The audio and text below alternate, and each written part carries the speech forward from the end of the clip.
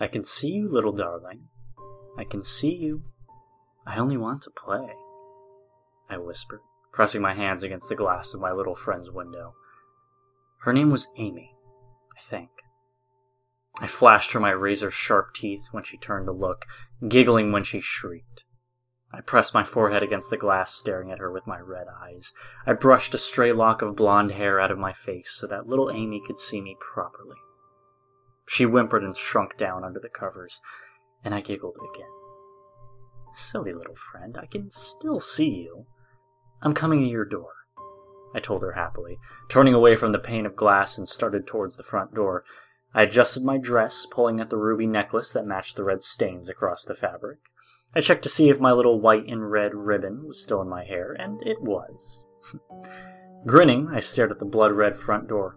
Amy was a silly child. She couldn't stop me from playing our game by just locking her door, but, to be courteous, I rang the doorbell. Ding dong, I sang along with the bell. Hurry up, I'm waiting. When no one answered, I rang the bell again. Ding dong, hurry up, Amy. I'm starving. I'm waiting for you. Come on out. My stomach growled in agreement, making me grin. My friend still didn't answer the door, though, so I pushed it open, hearing the lock click when my hand touched the doorknob. I stepped inside. Hurry up, friend. Go and run. Let's play tag. No. Or hide and seek. Yeah. We're gonna have so much fun. The doorbell rang again on its own, the bells echoing in the near-empty house. Ding dong, I sang. Hurry up, I'm inside your house, little friend. Run and hide, and maybe I won't find you. I giggled at the thought. I always found my friends. Always. My footsteps padded softly against the wood as I climbed the steps, an old wooden floorboard creaking loudly. I stopped outside the door I knew was Amy's. After knocking at the solid wood, I giggled. Hello, my darling. Come on, don't be afraid. I only want to play. Go ahead and hide.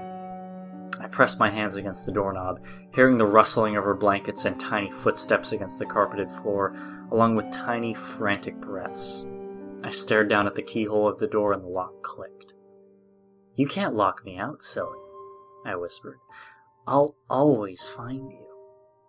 I can hear you breathing.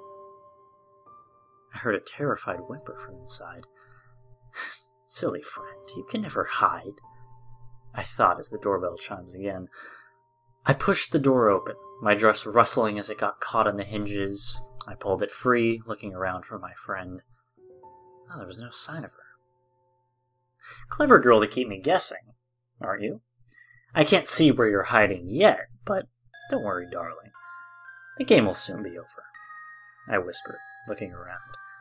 The sheets of her bed were pulled back, making it clear she didn't hide there. Another muffled sound of fear came from somewhere in the room. I could see you're scared, dear. Don't be, we're only playing a game. I stepped over to the bed and looked under me. Nothing. Then I saw a curl of chocolate brown hair gleaming in the faint light of the moon. The closet was cracked open slightly, revealing a pale, trembling little girl. Oh, where could my little Amy be? I sang, grinning. I haven't checked the closet yet. I threw open the closet door, grinning. The doorbell rang again from downstairs. Ding dong, I chimed with it, giggling. Here you are. I reached out, grabbing her and pulling her to her feet. I heard the doorbell ring again as I stared down at Amy's unmoving body, watching as beads of blood stained her white pajamas. I knelt over beside her, gently weaving a white bow just like mine into her hair, involuntarily smearing more blood onto my dress. Oh well. I have won this game, darling. Now it's your turn, I whispered, standing up and turning towards the door.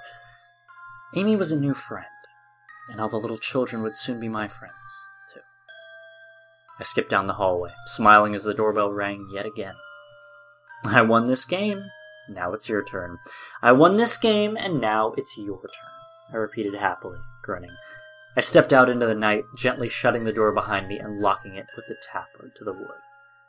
Ah, but what a shame, I whispered, hearing the doorbell ring one last time.